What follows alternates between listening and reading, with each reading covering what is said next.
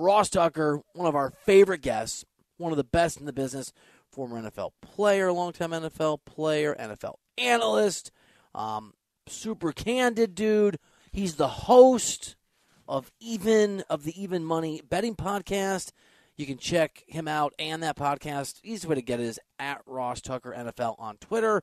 He's the guy behind MyFrontPageStory.com, which we love, and he's joining us now. Ross, good morning, brother. Thanks for being here, man. My pleasure, Bill. As always, thank you for having me. So early for me, I'm on the West Coast. Early game on Sunday. Russell Wilson gets a much-needed W in London against that Jags team. Do you see anything you saw from that game or before it that leads you to believe that Russ and the Broncos can have a better second part of this season? Yeah, I think so. I mean, they went on 3 long drives for touchdowns in the second quarter, third quarter, fourth quarter. He had some nice throws to KJ Hamler down the sideline, that young tight end they got out in your neck of the woods. Bill, from UCLA, Dulcich looks like he's a stud. He had several catches. So I do think the combination of Dulcich coming on and looking like a real guy that they can count on and use, combined with Russell having some better throws, I would say it's kind of funny because they only scored 21 points. It's not like they lit the world on fire, but the way they started, man, with the 3 and outs and the almost interception and then the interception, I'd say that to play the way they did after that was actually encouraging. Ross Tucker here on the show.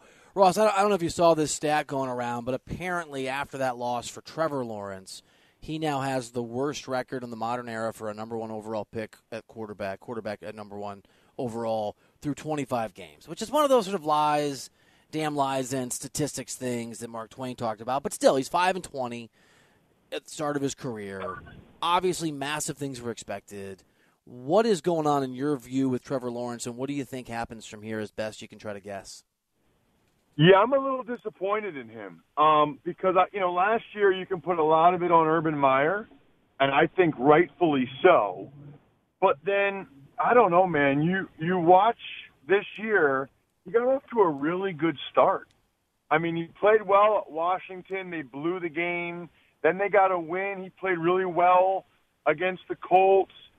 And even against the Eagles, he played well the first couple possessions. They're up 14-0, but then the rain really got to him, and it just doesn't feel like he's played all that well since then. I mean, it's like ever since that Philly game where he couldn't hold on to the ball and really didn't give the Jags a chance to win the game, it's like he's been a different guy. I mean, he's been okay, but he got off to a pretty darn good start this year. And I thought with Doug Peterson, they got Sheriff in there on the O-line.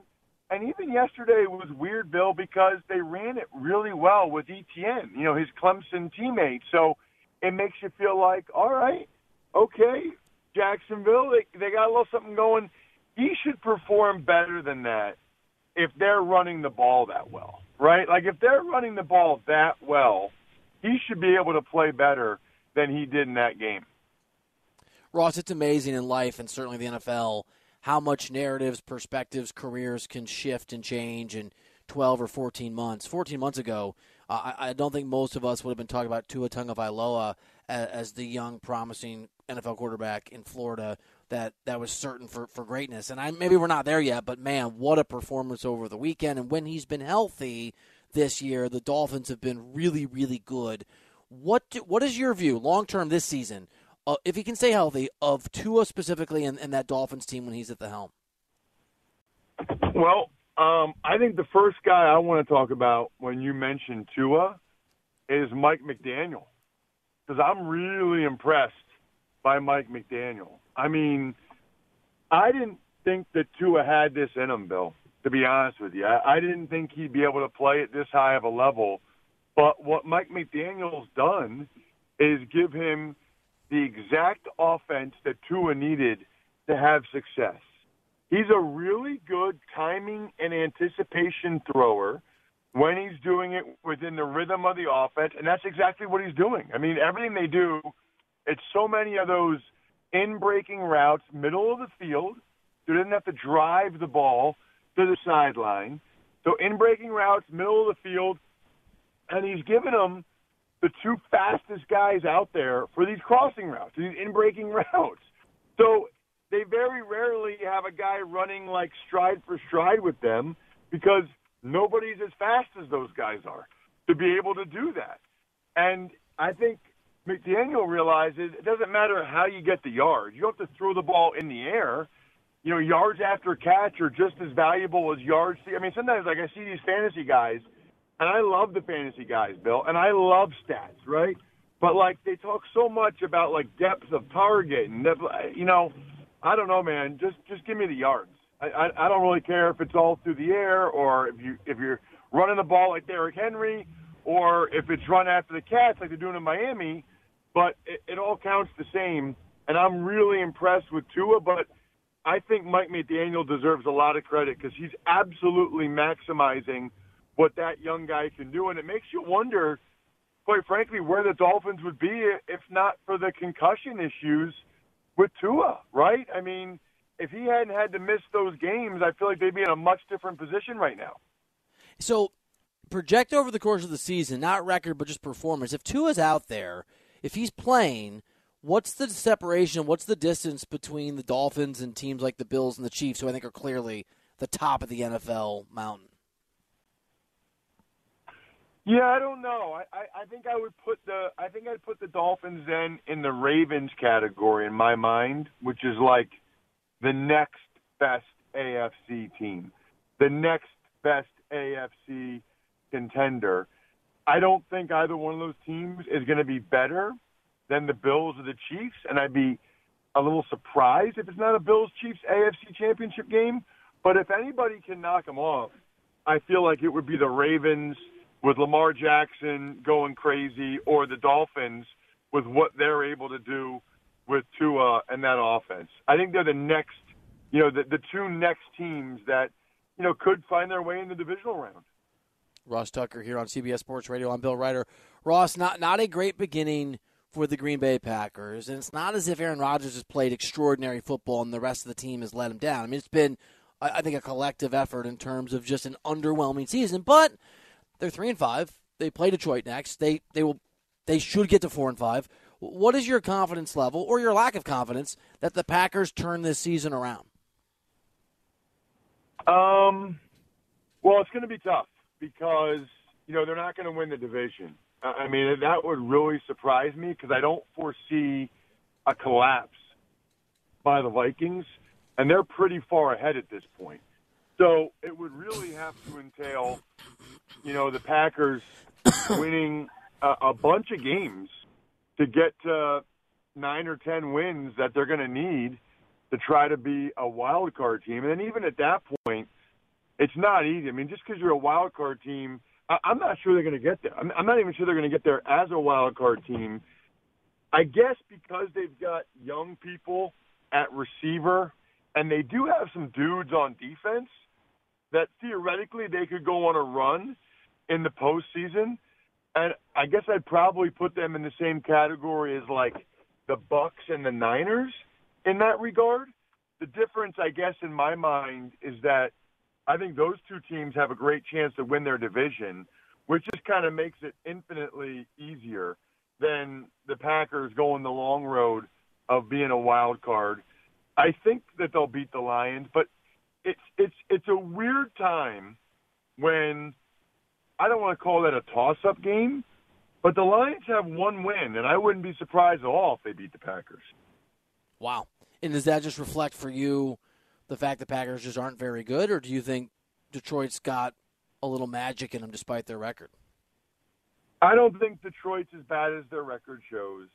I mean, I feel like I would say this every week if I was a Lions fan or on Detroit radio, that it feels like they're going to win one of these games. They just, more often than not, obviously, they don't. But I just don't think the Packers are very good still. I mean, it's kind of amazing to me. The Packers only score 17 points. They lose by 10, and people are, like, coming away from that game, you know, saying positives about the Packers. I mean, we really, really lowered the bar for how we feel about the Packers. Yeah, I mean, look, Ross, I'd love your take on that game because I thought, maybe I'm wrong, it looked to me like Josh Allen and the Bills just got kind of bored and lost their focus, and those turnovers by Allen in the second half, and that performance to me was more about the Bills taking their foot off the pedal than any Packers excellence from my vantage point. I think there's some truth to that, and I also think that the Bills are in a tough spot because they don't run the ball very well. So they're not really in a good position to close teams out, to close games out, to be to run what we call 4-minute offense, right, where the goal is really to grind the clock at that point. And their best runner is Josh Allen, which is why he's probably the MVP of the league, Bill, but it's also why I'd be nervous if I were a Bills fan because he still takes more shots, more collisions than he should. It still feels like either he's going to get banged up enough that he misses some time or that it just negatively affects his performance, neither one of which is good. I mean, we don't talk about it a lot, but a lot of times there are guys that don't perform as well towards the end of the year or in the playoffs because something's really bothering them badly, physically. Ross Tucker, that is a great point and a great insight. I hadn't even thought of that. Is such a good point. Ross Tucker here on the show. Last one for you, buddy. We got a Bengals team that plays tonight. I mean, they had a really rough start to their season, but they go to 5-3 if they can beat a Browns team that's lost 4 in a row. Do you expect Cincinnati to get it done? And do you think that Cincinnati is approaching the competitive playoff level team we expected coming off last year's Super Bowl appearance? Well, I did until Chase got hurt, until they said Jamar Chase might miss 4 to 6 weeks. I would have almost put Cincinnati in that same Baltimore-Miami category for like tier 2 in the AFC, and they still might. But he's such a big part of what they do. He dictates coverage. He's their big play guy. I'm really curious to see how tonight goes. Like I wouldn't be shocked if they lose tonight without him. That's a major, major adjustment, major loss. Although the Browns don't have Njoku or Denzel Ward, so they're missing some guys themselves. Ross Tucker on the show. Remember, we got Christmas not that far away. Birthdays are always happening. And if you're, a radio producer who wants to buy his host a present because he's a great guy, just as an example, myfrontpagestory.com is a perfect place to do that. It's really cool. Basically, they put together a front page, right? Like a made-up front page. It looks real. It's done by people who it looks like it actually came from the newspaper. And the headline could be, world's best radio host. D-Cell apologizes for everything. I don't know. I'm just making that up as I go along. They'll help you. myfrontpagestory.com. And as always, Ross Tucker, appreciate you, buddy. Thanks for being on the show. My pleasure. Thank you so much for having me. And, yes, I just tweeted about it at Ross Tucker NFL because, the cool thing about that, if Dito does that for you, then it's on you, Bill, to hang that up in your house. So you might be careful what you wish for, because then you're going to have to hang that up in your house because it's the gift that keeps on giving. myfrontpagestory.com. Oh, I'm doing. If he says it to me, I'm doing it, Ross Tucker. Thank you, buddy. Talk soon, man. See you, man.